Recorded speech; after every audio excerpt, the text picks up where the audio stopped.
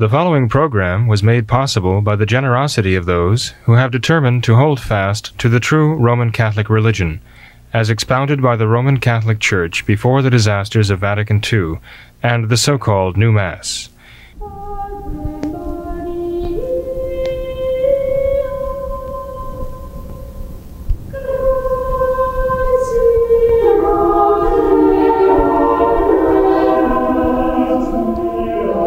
Hello and welcome to What Catholics Believe. I'm your host, Thomas Nagley, and with me tonight is Father William Jenkins from the Society of St. Pius V and pastor of Immaculate Conception Church in Norwood, Ohio. Hello, Father. How are you? Good evening, Tom. Fine, thank you. And yourself? Pretty good. Thanks for being here tonight. Well, thank you. And thank you, all of you. Yeah, there we go. Father, I thought we could start tonight with some of Francis's recent comments and his visit to Chile there.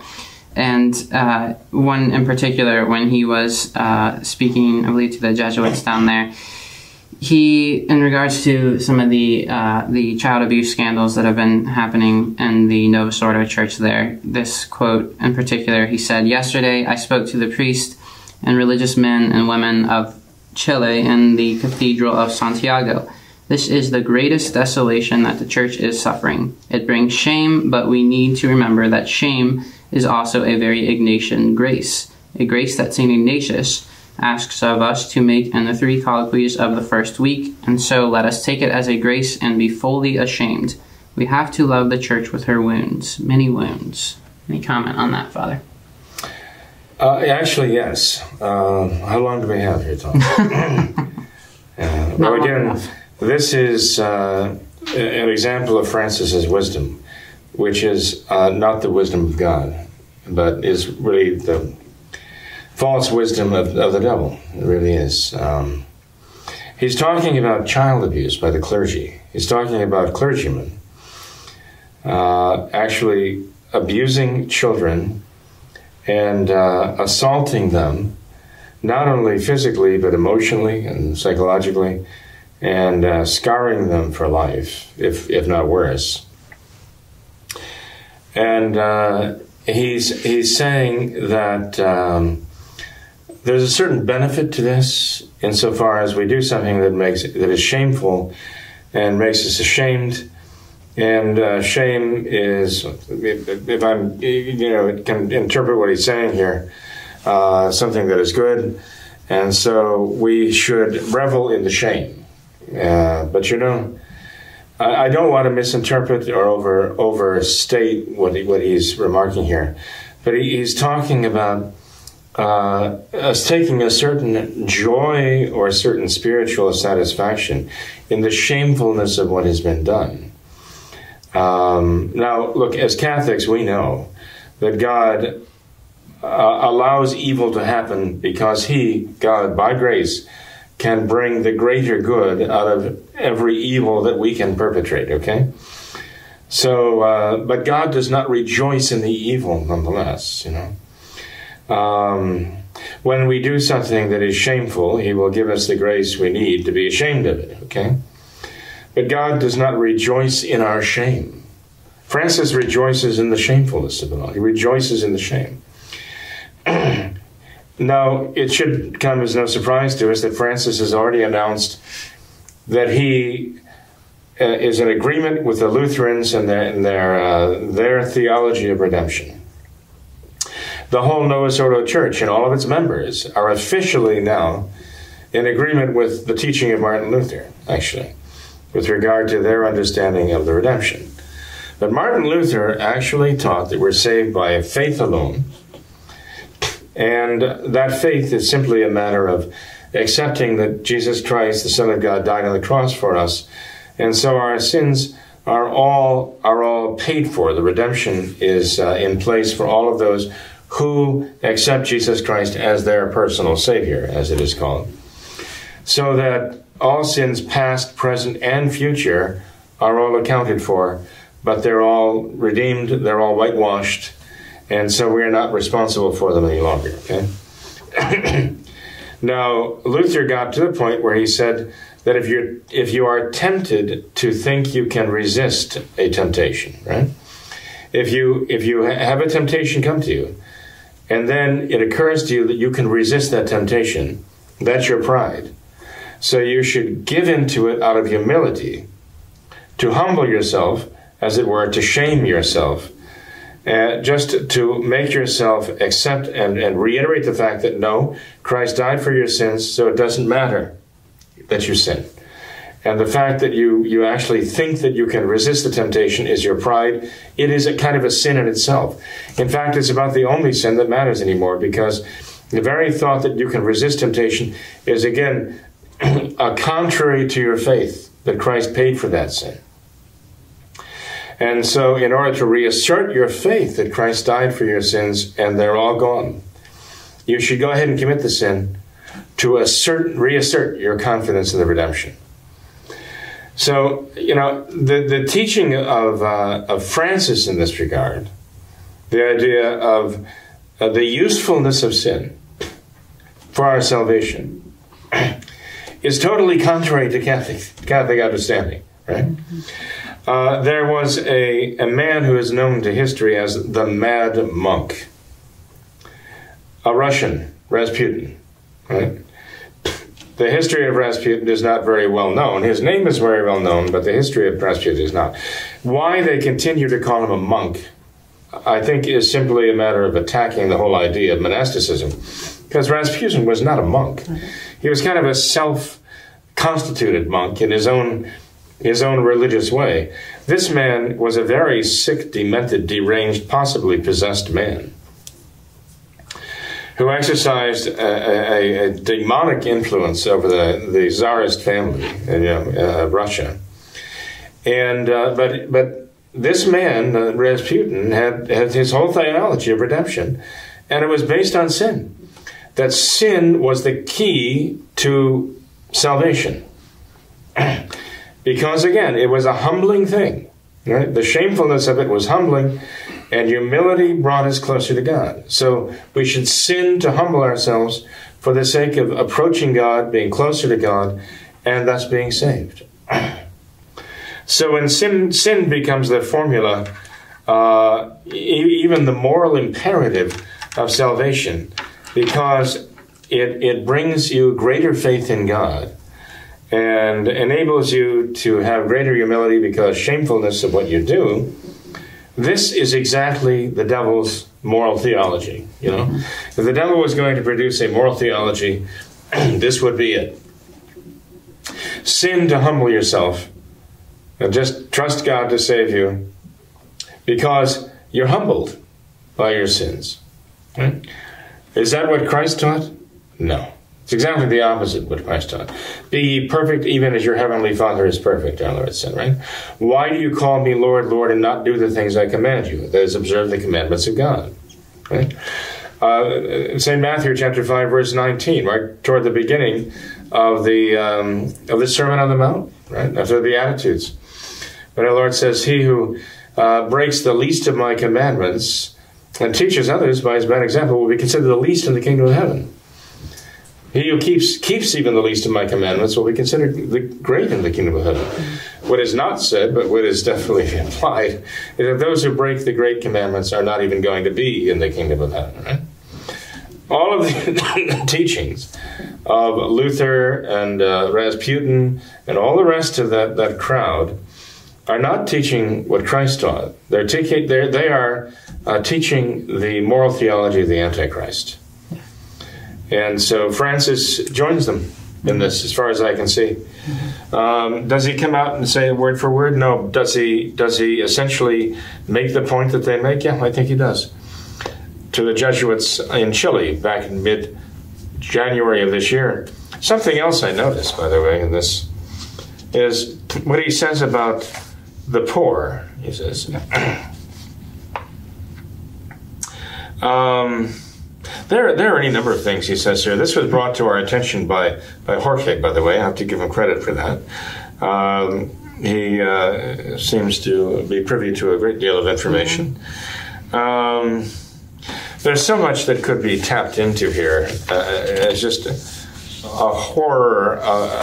horrible caricature of Catholic teaching. But he also says here, a poor church for the poor. The poor are not a theoretical formula of the Communist Party. The poor are the heart of the gospel. They are the center of the gospel. We cannot preach in the gospel without the poor. So I say to you, it is along this line that I feel the Spirit is leading us. Well, a Spirit is leading him along this line, but it certainly isn't. Notice they went from the Holy Ghost to the Holy Spirit to just the Spirit. Okay? No holy here. Okay? So he's definitely being led by a spirit, and it's a false spirit, no doubt about it. The poor are not the heart of the gospel. God's love for mankind and his call of mankind to love him. Thou shalt love the Lord thy God with thy whole heart, mind, soul, and strength is the greatest commandment. And the second is, thou shalt love thy neighbor as thyself, okay? Francis has them inside out, upside down, and backwards. And not only that, but to say we can't preach the gospel without the poor, I thought the gospel was actually about the redemption of sinners. The gospel was about the forgiveness of sins, right? And the return of the sinner to God. Francis doesn't equate the sinner with the poor. He's talking about the poor in material terms only. Materially poor, okay? He reminds me exactly of Peter, when our Lord said to him, "Get thee behind me, Satan, because you are a scandal to me, because you mind the things of man and not the things of God." As Francis talks like a dyed-in-the-wool materialist, because everything he says is about material. It's all about money when he's condemning it, talking about greed when he's condemning it. He's obsessing with the things of the world. I can't help but think that our Lord sees him as a scandal even to God in heaven. And because he obsesses about the things of the world, about the things of men, and not concerned about the things of God. Oh, I mean, he tries to put a certain spin on it to give the impression that he's talking about these things in a spiritual sense. Mm-hmm. But this veneer of false spirituality, I'm sorry, it doesn't go anywhere. Anybody can see right through it. Mm-hmm. This is not what he means. That's why the atheists see right through it, the materialists see right through it. They're not deterred by any veneer of spirituality that he puts out, because they know it is meaningless. It is simply there to deceive the Catholic people. Unfortunately, he is still conceiving. He is still deceiving the Catholic people, many of them. But I'm afraid many of them actually want to be deceived. Mm-hmm. Father, how crazy is this? How messed up is this? That here we have a man who is supposed to be the vicar of Christ on earth, and you gave the Luther's teaching there about if you feel that you can resist this temptation to go against that, to sin boldly. And I think any of us can imagine Francis saying that. I mean, just hearing you talk about it, it sounds exactly like something that Francis would say. He, as far as those in sinful unions, he tells them, not to try and fight that, that the temptation is too much for you. So just go ahead and do it, essentially. And just, a man who's supposed to be the vicar of Christ on earth is just expressing perfect Lutheranism. And then also, as far you commented about the preaching the gospel as we can't do it without the poor. That's perfect Marxism. He sounds exactly like Marx there. And so a man who's supposed to be the vicar of Christ on earth is espousing perfect Lutheranism, perfect Marxism, but nothing Catholic at all. If Francis would say we cannot preach the gospel without referring to sinners, I would agree with him. Yeah. But that's not what he's saying here. Not at all. Yeah. So, look, there was a time a few years ago when Francis, maybe just a couple of years ago, was talking to the clergy of Rome. He had a young clergyman in Rome. Told Francis, many of our marriages are invalid. What can we do about it? Francis even went on to say the vast majority of their marriages are invalid. But he said he had no idea what to do about it. I thought that was bad. But now, how can he get up in front of priests? Well, are they really? Are they really Catholic priests? And say to them, look, abuse is a terrible thing. But, there is this sort of upside to it, that after committing abuse, you can be really ashamed of it. And shame is really good for you. So, it's not a lose-lose situation. There's a positive aspect to the whole thing. He's going to actually say that to members of his clergy. Mm-hmm. Holy smokes. No, unholy smokes, I'm afraid. This is outrageous. I can't imagine that people... I can't imagine any Catholic person being any less than horrified by that and begin to think there's something gravely wrong with this. Father, after all of this fiasco, he has the audacity to say, talking about Paul VI being canonized, he says that Benedict and himself are on the waiting list to become saints. Really? So just the... Well, isn't that wonderful? Well, something, St. Pius X, in issuing his encyclical on the errors, condemning the errors of the modernists, Pascendi Dominici Gregis, in 1907, said that the chief characteristic of the modernist was audacity. And something tells me he had Francis in mind. Francis might well have read the encyclical of Pope Pius X as a textbook and decided he's going to put it into practice. He's on the waiting list to be a saint, okay? Why doesn't he take a cut in line? Why doesn't he go...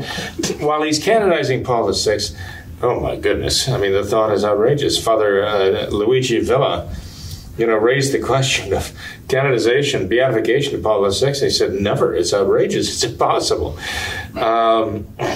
But why doesn't he just save himself some trouble and go ahead and canonize Paul VI and, and himself at the same time and get it over with,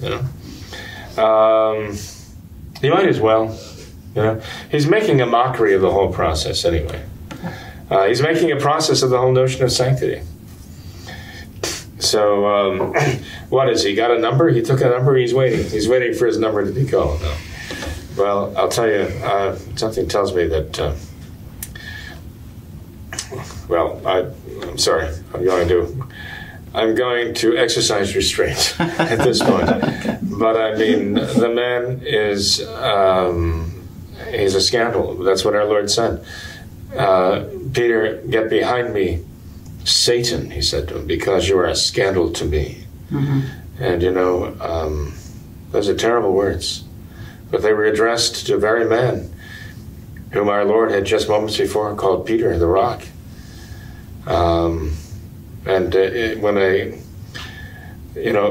Francis is without a doubt, no Sede Vacantis and Sede Plenists, or whatever you want to call them, can all agree on this. Francis is the Pope of the Novus Ordo. He is. He's the Pope of the Novus Ordo. And he speaks like a Pope of the Novus Ordo. He's an practically subsistent modernism. And when he speaks, it is a scandal to God and man. Father, just for clarity's sake, what is the traditional Catholic teaching on this idea of God bringing good from evil? And because I've often had this thought that someone who is a great sinner, who later on has some kind of spiritual conversion in his life, that all of his sins from his past life can be a great source of humility. By remembering those sins, it can prevent him from falling into the sin of pride. And God so often brings the greatest goods from the greatest evils. So what is the Church's traditional teaching on this matter? Well, true humility has to do with repentance. And repentance always involves contrition. And contrition is, as you learned way back when you were preparing for First Communion, a hatred for sin. In other words, we don't look at the upside of sin, saying, well, sin isn't all bad. I mean, it makes you humble, and that's a good thing, right? No, true contrition does not do that at all. True contrition is an actual hatred for sin. Sin is a moral evil. It is an abscess in the soul. It is the absence of a perfection, of a virtue that should be there. It is a rejection of divine grace. Okay? So, as with when we're talking about physical evil or moral evil, as St. Augustine pointed out so well, after he escaped from the Manichaean Gnostics, that evil is an emptiness. It's an emptiness where there should be something. It's a nothing where there should be something. There's a stone is not meant to see, so the blindness of a stone is not an evil. a human being is meant to see. So the blindness of a human being is a physical evil. It's the absence of a power that God designed to be there. In the soul now, God designs the soul to have certain virtues, okay? And so the rectitude of conscience, and then the added state of grace were in Adam, right? And sin brought in evil, which was basically a negation of these perfections in the very soul of Adam and Eve. And so it is with us. Sin has wrought that like an acid eating away what perfections should be in the soul. Now, the fact is that we can, when we sin, God does give us the grace to repent. He gives us the grace of contrition.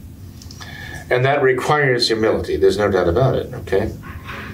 But the contrition, the repentance, the humility all have the effect of lamenting sin as the ultimate evil and actually literally hating the sin, because it is the absence of God and God's works in the soul.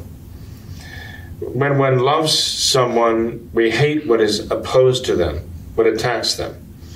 When we love God, we hate what drives God away from us, or us away from God. When we love God, we hate the absence of God. And the human will is the only power in this material creation that has the power to say to God, get out of my soul. Get out of my soul. Now, they can't order God out according to his natural, for us, presence, in the sense that God is present as creator, right, and sustainer. God is present in all things by his power, his essence, his knowledge, right? He is present there and sustains all things in existence, including Lucifer himself, you know. But nonetheless, where there should be the handiwork of God in our soul, the perfections of the soul in virtues, beginning with, well, ultimately faith, hope, and charity. And when we reject those graces and drive those virtues out of our souls, we are leaving an abscess or an absence in our souls, which we have to find abhorrent and hateful, because there we have the absence of God whom we love. And so it really comes down to a matter of charity and love of God, and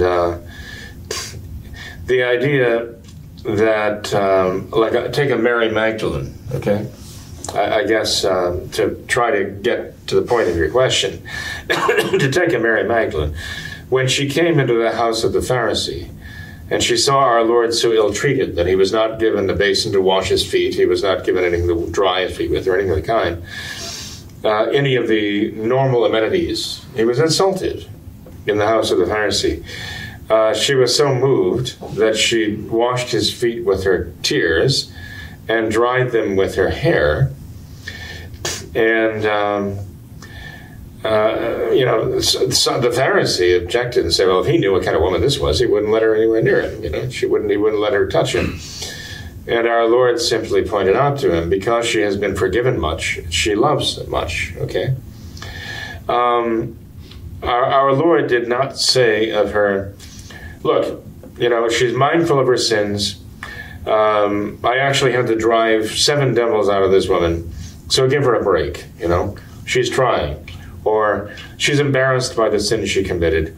And so she's humbled herself. She's come in here, and even though she knew you would make fun of her, okay, she was willing to be ashamed of her sins, and that is the key to all good things, that she's forgiven. It was the love of God that moved her, and moved our Lord to forgive her. So it has to start with that. The point being, when we sin, there are people who can be very, very much ashamed of their sins, and they end their lives. They can be ashamed of their sins. Do you think Judas was ashamed of what he had done? Judas was ashamed of his sin. He was. He took the money, he threw it back into the temple. It burned in his hand, right? And what he had lusted for before, that silver, now he hated the silver, okay? But that hatred of the silver that he flung back into the temple in a rage did not move him. The shame, I have sinned by betraying innocent blood. It's almost like he had let himself down. He was ashamed of himself. And so you know what happened. His ill end, he went off and he hung himself. Shame in itself is not salutary. Shame is not necessarily a matter of loving God. It's not even a matter of necessary repentance. Judas was deathly ashamed. He was ashamed unto death by his sin. He couldn't face anybody. He wouldn't go face our Lord. He wouldn't even ask for forgiveness. If he had humbled himself and gone to ask for forgiveness from our Lord, do you think our Lord could have forgiven him? If he truly repented, our Lord was trying. But Judas would not do that. His shame led him to the ultimate sin of suicide. The ultimate rejection, even of his own life, and even perhaps of the thought he had of his own existence, rather than humble himself before God. No, his shame was still a matter of his own pride. He had let himself down, not God. There was no love for God there. So what Francis is saying here, again, I mean, this is the spirituality of the devil. For someone to be ashamed of the fact that he had abused these children and done such damage to them does not necessarily translate to the fact that someone is ashamed because he's offended God, but because he somehow lowered himself, disgraced himself. And like Judas, can go off and he can end it all. So Francis is saying that shame is salutary, and we should, look at the bright side of this. It brings shame. I'm saying that Francis doesn't even begin to realize the nature of the sin, or to really even understand the nature of redemption. It comes down to a matter of loving God and being ashamed because of the love for God. That's repentance. But that is what leads us to God to beg for forgiveness. A hatred of the sin and a rejection of the sin and a willingness to do whatever we can to make reparation for the sin. But Judas wanted none of that. I'm afraid the spirituality that Francis is giving us is the spirituality of Judas, not Peter. Mm-hmm. Father, this is great. What you're saying seems to be perfectly in line with what's written in many traditional Catholic books on the spiritual life. I can think of it in particular, the Spiritual Combat book and also the Divine Abandonment book. They both talk about this idea of when we inevitably fall, not to fret so much about it, not to kind of obsess over our failings and our faults, because they seem to make the distinction, like you did, between having contrition for your sins and just being ashamed of your sins. You hate how they make you feel. You just have the shame that makes you feel terrible, and that line is perfectly. I mean, that's what Satan does. That's his pastime, is to feel sorry for himself. And that's how he spends his eternity, is feeling sorry for himself, right, and reveling in self-pity. And that's totally opposed to this Catholic idea of having contrition, true contrition for your sin, which is based on a love for God. And that's the course that spiritual writers recommend, is when you do fall, you focus on your love for God, focus on how good He is, and that will lead you to a true contrition, a hatred for your sins, rather than this shame. Well, the pagans have a sense of honor, and when they somehow dishonor themselves, and not live up to their own self-image, then they're willing to destroy themselves. The Harry Carey is part of that. Just decides, disgraced myself, so I'm going to do myself in. That's purely pagan. It's pure paganism. But Tom, you understand what you've said is so spot on as far as the spiritual writers that talk about this. Mm-hmm. Yeah, that's exactly the point. Yeah, so that shame that Francis is talking about can be very proud and hellish and lead to self-destruction, not to repentance. He leaves out the whole question of the love for God as the motive for repentance. It's really a shame, huh? It really is a shame, but I don't know if he's ashamed of it. He seems to be very proud of it. Yeah. Well, Father, let's try and get to a few emails here. Our inbox is overflowing as usual.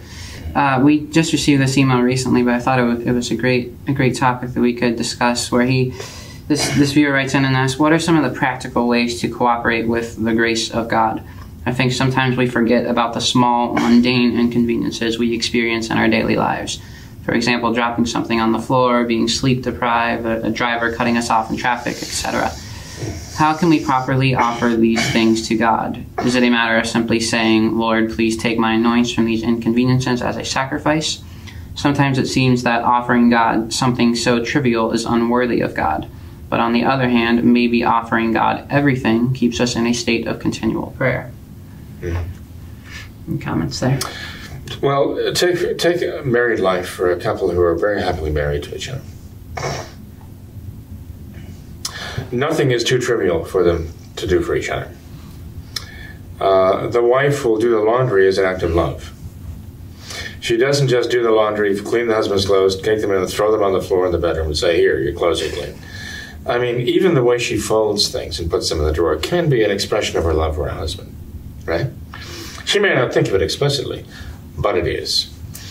And so often when the husband sees his wife do things the way that she knows she knows are significant to him and important to him, and he appreciates that. He realizes that his wife is doing these things as an act of love for him. She's taking seriously what is important to him.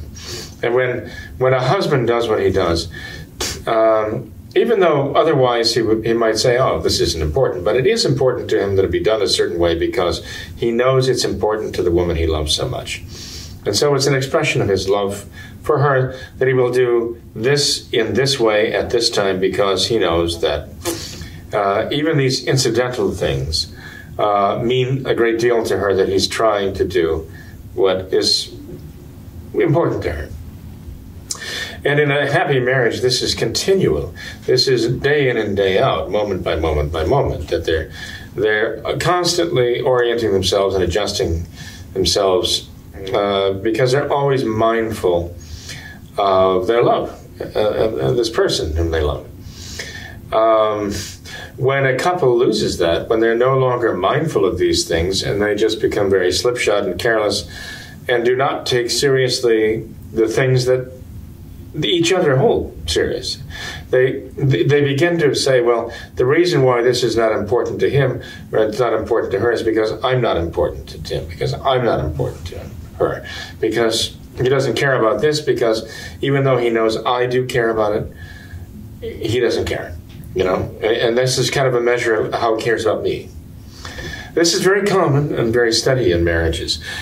And I think it is in the direction of answering the question, because if we're mindful of God, his love for us and our love for him, there's nothing too trivial to offer. And everything we do during the day, we're mindful of doing with that intention, with that understanding of this. We're doing this in this way at this time because of love for God.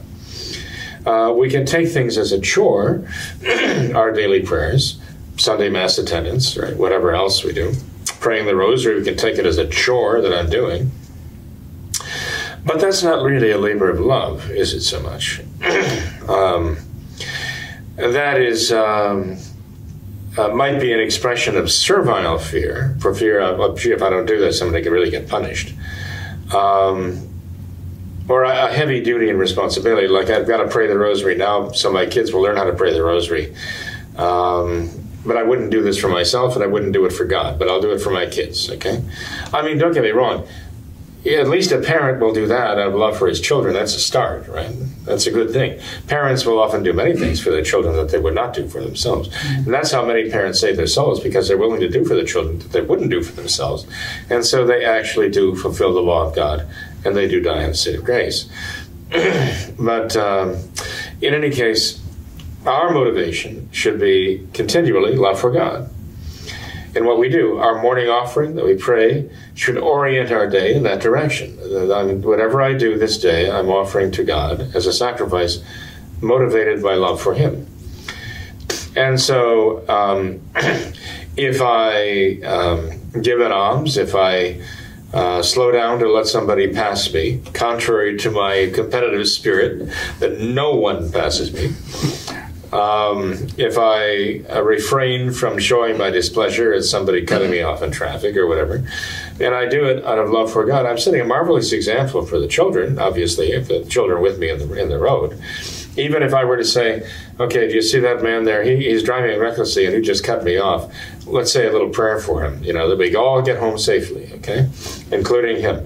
What an example is that to a child, instead of saying, gritting the teeth and muttering under one's breath, because somebody had the effrontery to get in front of me in traffic.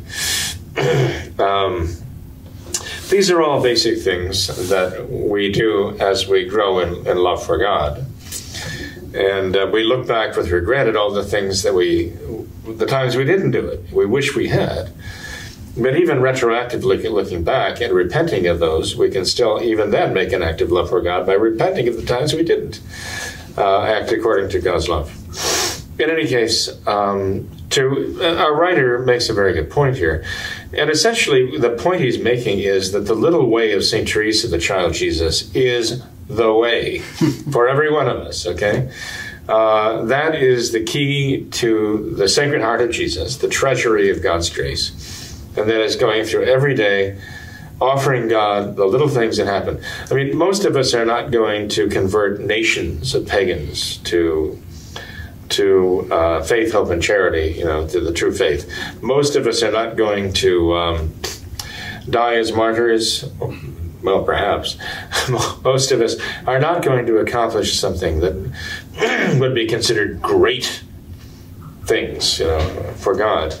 But every one of us every day can do the little things in a great way, wholeheartedly. And the measure of the greatness of what is done is not the deed itself, but the love with which it is done. So can we actually do what St. Teresa, the child Jesus, did? The Pope who canonized her called her the greatest saint of modern times. That's pretty significant. There were some pretty great saints then, too. St. Teresa of Lisieux was a contemporary for the first so many years of her life of St. John Bosco, the Curé of Ars. I think their lives overlapped, maybe not. Anyway, I'm getting a little foggy there. But regardless, modern times includes some very great saints. Yeah. And so St. Teresa of Lisieux, behind her convent walls, for those 9 years that she lived there, accomplished great things for God. How? Well, because materially what she did was not of any extraordinary significance, but the way she did them and the motivation that moved her to do them was truly great. Tremendous love. And this is what she's telling us. This is the way to heaven.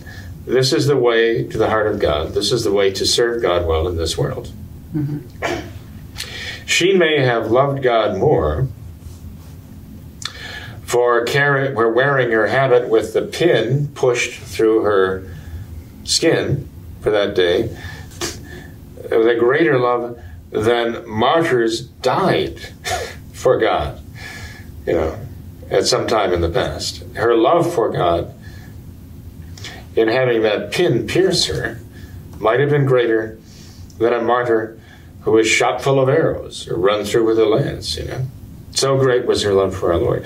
That's something that is possible for every one of us because God is giving every one of us the grace necessary to love him with our whole heart, mind, soul, and strength. If we just correspond, have the will to cooperate with the grace that God gives. Mm-hmm. That's the essential thing.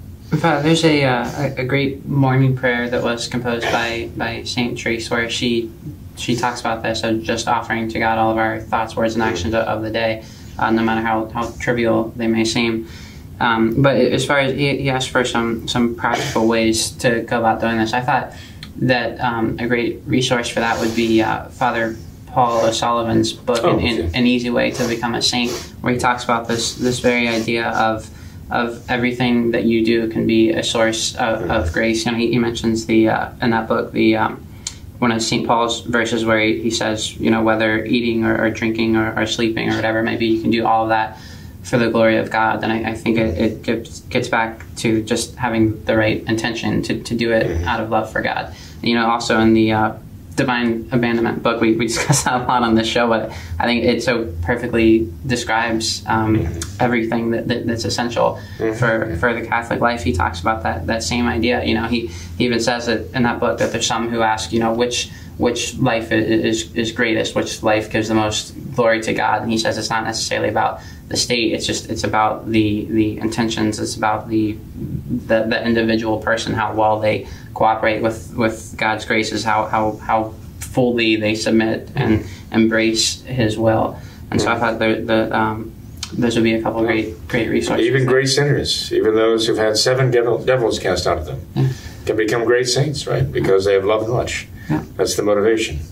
Saint Mary Magdalene is a fine example, all the way from Saint Mary Magdalene. And who was it who stood with the Blessed Mother under the cross, this greatest, the Immaculate Mother of God, and this terrible sinner, Mary Magdalene? I mean, there's such a juxtaposition of opposites, you might say, right?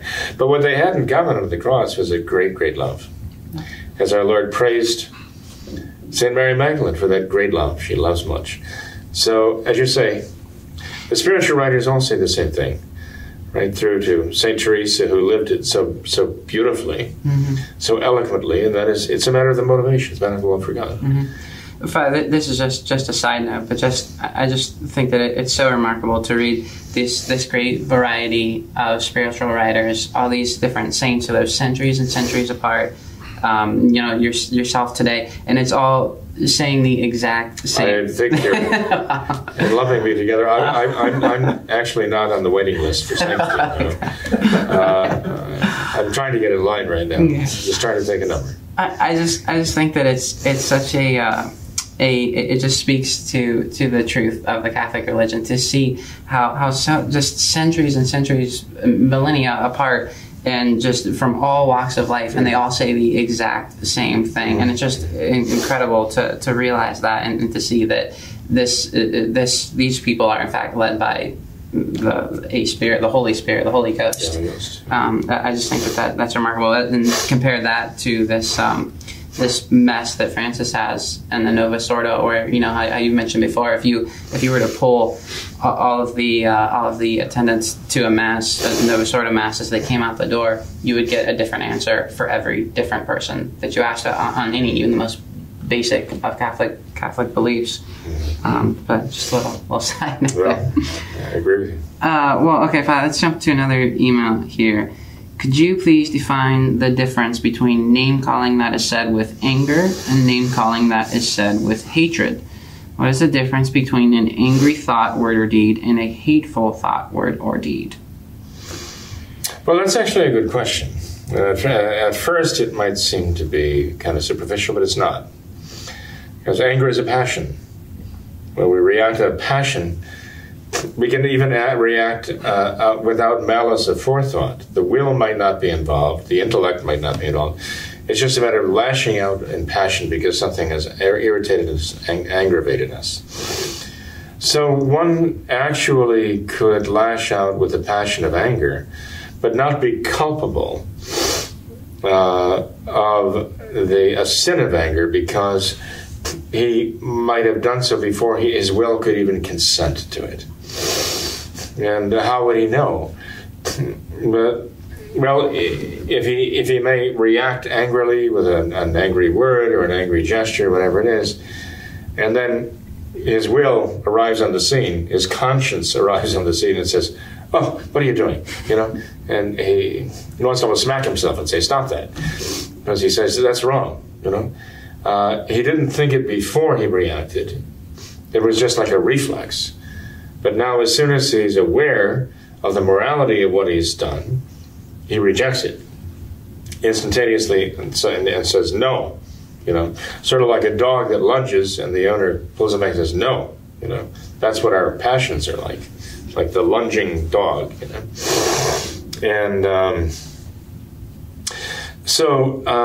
but hatred involves a malice that is in the will. In other words, hatred is what becomes of anger when it is consented to.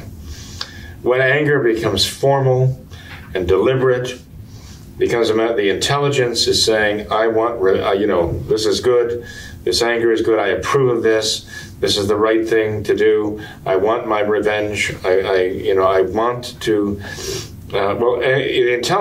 intelligence does not say, I want this, it's the will that says I want that.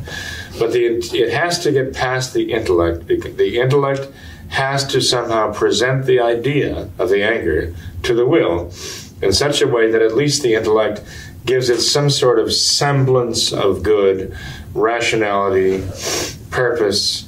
The intellect has to sort of fudge on the vices in order to present it to the will under the aspect of some good. Because the will by its nature is designed by God to approve of what is good. It has to disguise the evils, therefore, somehow. Like the wolf in sheep's clothing, the most wicked thing we can, because of the disorder of our intellect and will, we can somehow cloak in the guise of some good purpose, okay?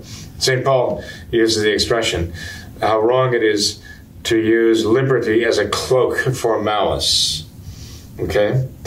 And with anger, when we, through the intellect, present that to the will under the guise of some cloak, right? And the will approves of it, that's when it becomes formal, and that's when it turns into hatred. Okay. So if one has the passion, and it's just the passion reacting to something, without the intelligence and the will intervening and stopping it, right? The passion, the sinfulness of an action or word is not in the passion, it's in the will consenting to it, okay?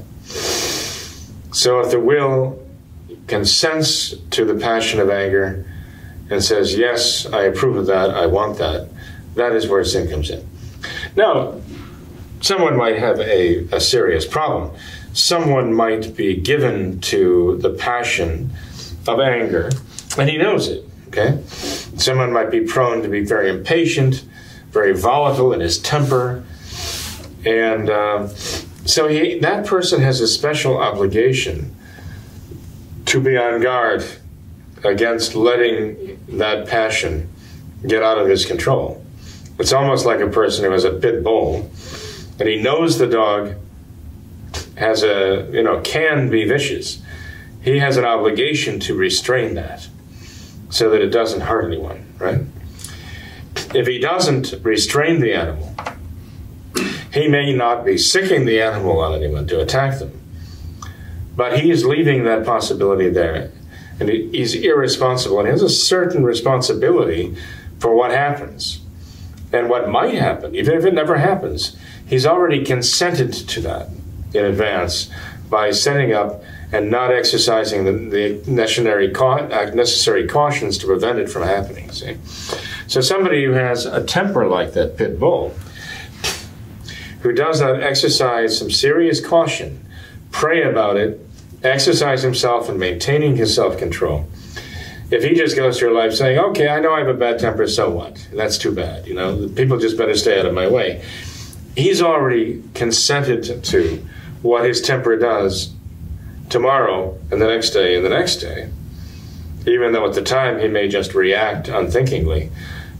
He did think about it, and he has already said, look, I'm not going to take the necessary precautions or exercise the control I need to control my disordered anger. So I'm already consenting to all these things in advance. Mm-hmm. But that concept reminds me, Father, of in the book of Genesis, after God gives the Ten Commandments to Moses, he's talking about the laws pertaining to justice, and in particular he talks about your oxen, I believe it is. If someone tells you that your oxen are wild, they seem to be crazy, and if you don't do anything about this and they end up killing someone or killing other livestock or whatnot, then you have a more severe punishment than if you didn't know, if no one had told you before that your oxen or your livestock was this wild, had this temperament. That's a very fine example. There was a much less punishment, if one at all. Yeah, exactly. Very good point. Okay, Father, I think we have time for one more email, if we could. I thought this was an interesting question here. I know that from artist to artist, renditions of Our Lady are varied, but why are so many images of actual appearances of Our Lady so different from one another? For instance, Our Lady of La Salette looks quite different from Our Lady of Lourdes' appearance, and Our Lady of Guadalupe especially looks vastly different from all the others. So what is the reasoning behind that, Father? Well, Our Lady's appearances are tailor-made, as it were. They're designed for those to whom she's appearing and those to whom she's speaking. And Our Lady, yes, there are unique characteristics of each appearance of Our Lady. At Knock, Our Lady didn't speak at all. At Fatima, she did, and she spoke in a certain order with the children, a certain way. She appeared even as a globe of light descending from the heavens, right, from heaven. And at Guadalupe, right, she appeared. She had the appearance of a peasant native Indian girl, indigenous to that area, and one of Juan Diego's own people. She appeared to him as one of his own people. So Our Lady appears really in such a way to evidently present herself to those she's appearing in such a way that they will feel at ease with her, and they will feel an affinity with her in some way. And so it was when Our Lady appeared at Fatima. So it was when Our Lady appeared at Lourdes to Saint Bernadette. She did not appear as some sort of alien being in fantastic costume of another culture at another time. Why? Because Our Lady wants to appear in such a way that her message is the focal point. Her message is the focal point, and everything she wears when she appears has a reason for it. The sash, right? The rosary, the flowers, the iconography of her appearance is very, very important too. So that when we have these devotions to Our Lady of Mount Carmel, Our Lady of Grace, Our Lady of Lourdes, Our Lady of Fatima, and so on, they each carry a message that somehow resonates with the words of Our Lady there, the message to the children. Usually when she appears to those who are children, actual children, or those who have the simplicity of children, like Juan Diego, a very simple, humble man. And she chooses not the great and the proud and the wise of the world, as St. Paul says, right? Because, evidently, if I can interpret, she wants someone who will convey her message faithfully without correcting it, editing it, saying, well, this is what she must have meant. But somebody who will just, in a childlike simplicity, convey the actual words that she said. It's hard to find people like that today, especially adults, who will actually convey the message. Tell anybody, will you please tell so-and-so this? By the time they actually convey the message, it might be quite unrecognizable, okay? And because somebody's always receiving your words, but interpreting in the way that they hear them, they think this is what you mean, okay? But when Our Lady appears, she needs people not to do that. She finds people with this simplicity so that they will faithfully convey her words and not deviate from them. And so it is with Bernadette Soberón, so it was with Lucia dos Santos, so it was with Juan Diego. They simply faithfully conveyed the message. And part of that message that she has to convey is the expression on her face, the tone of her voice, the garb that she wears, with the symbols that she carries, the rosary, the rose, and so on. So each one of these appearances is motivated by a special purpose, and that purpose is reflected in her appearance. to those she comes to. I don't know of any better answer, if there is one. I'm sure there is a listener out there who will enlighten us all on that. But this is the best answer that I have. This is how I see it anyway. I think that's great. That's a good point.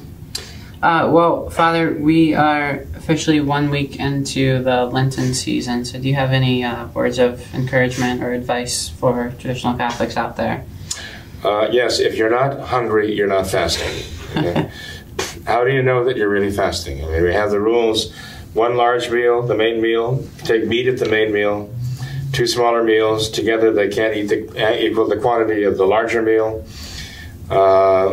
Some people think, well, I'll eat breakfast and lunch and then have to eat twice as much for dinner just to make sure I'm fasting. And no, it doesn't work that way. Basically, if we're not experiencing hunger, it doesn't mean 24/7. It doesn't mean we have to be hungry in every moment. Like even after we're finished eating, we've still got to be hungry or we're not fasting. No. It just means, certainly if we're not hungry by the next meal, then that's an indication that we're not fasting. If we're not experiencing hunger during the day, not necessarily throughout the day, but during the day, then we can be pretty sure we're not fasting. Now, the fast only covers those who've completed, their 21st year and their 59th year. But there are many of those, especially older people who fasted, and they continue the practice of fasting because they understand the importance of it, especially as a penitential exercise, making reparation for their sins, or offering it as a sacrifice for someone they love who needs God's grace. So even though the Church does not require people who are 60 and over to fast, there are many, many who do take it upon themselves as a free will expression of their love for God. But also, of course, these things are all penitential. We have the Stations of the Cross, a penitential exercise, right? And we should be making the stations. We have the Stations of the Cross available here on the What Catholics Believe website, where you can follow the stations daily. And I was happy to see that just 2 days ago they were posted, and on the WCB Ohio website, and already almost 500 people had viewed them and hopefully prayed the stations there. So very happy about that. Attending extra masses, because what you're doing is you're attending the sacrifice of our Lord in Calvary, and making your mind up to assisted mass with greater devotion, being more mindful of the significance of the divine mystery of the sacrifice of Christ there on the altar, and appreciative of his presence there. These are all important things to do. What we give up is one thing. I mean, the common Catholic practice is to give up something, whether it be, if you have a great love for Brussels sprouts and you've given them up for Lent, or chocolate, or any type of confection. Fine, that's an excellent thing to do. It helps to mortify us and train the will to be able to maintain that control when the temptations are there. It also enables us to make reparation for the sins of the past, of overindulgence. Right? Mm-hmm. So giving up things, we shouldn't give up anything that makes us difficult to deal with, or that imposes penance on other people. There are people, some people who give up coffee during Lent, but that proves to be more of a penance for everyone who works with them than it is for them. Mm-hmm. So we have to be careful that when we do offer a penance to God, we don't become a penance for everyone else around us. Okay? And that is, our Lord Himself said in the Gospel, fasting, wash your face, comb your hair, don't go around looking like you're in misery, moaning and groaning for hunger pains, because that just is a penance for everybody else, mm-hmm. and you're just trying to attract attention to yourself. Mm-hmm. So there are certain things that we need. St. Alphonsus Liguori has written such beautiful things. Reading the works of St. Alphonsus Liguori during Lent is a very, very good thing to do. Especially preparation for death and other penitential type of works. So if we were to do spiritual reading, that's something positive we can do. Volunteering, for example, in the pro-life effort going out of our way to get involved in the pro-life effort to try to save the tragedy of abortion. Not only the loss of life of the child, but the damage it does to the life of the mother. Both of those things should motivate us out of charity to go out of our way to work, to labor as much as we can to prevent these evil things from happening. I always recommend praying 1 Corinthians chapter 13 every day during Lent, with the idea that not only will we pray it every day, but we'll commit it to memory and then actually take it to heart also. Because in that one chapter of that one epistle of St. Paul, 1 Corinthians chapter 13, he has given you a summary of the entire moral teaching of the Catholic Church. You might say he's given you a summary of the entire moral teaching of our Lord Jesus Christ in 13 verses, which comprise that one chapter, the 13th chapter of that epistle, 1 Corinthians. So I would really encourage people to make that a part of daily practice during Lent and pay enough attention to it that they're remembering it as they go through Lent. Hopefully by the end of the Lenten season, they'll actually know it by heart. And then not let it rest there. I mean, taking it to heart is the key. But again, much of the program was about the whole question about the love of God and the love for God. And so there it is, 1 Corinthians chapter 13. It's all spelled out. There you go. Thanks for being here tonight, Father. I appreciate your time. You're welcome, Tom. Thank you. No problem. Appreciate it. Yeah. Thanks to all of our viewers as well for watching this episode of What Catholics Believe. Until next time, we ask that you all remember the words of Our Lady of Fatima, to consecrate yourselves and your families to the Immaculate Heart of Mary, and to pray and do penance. Thank you, and God bless you.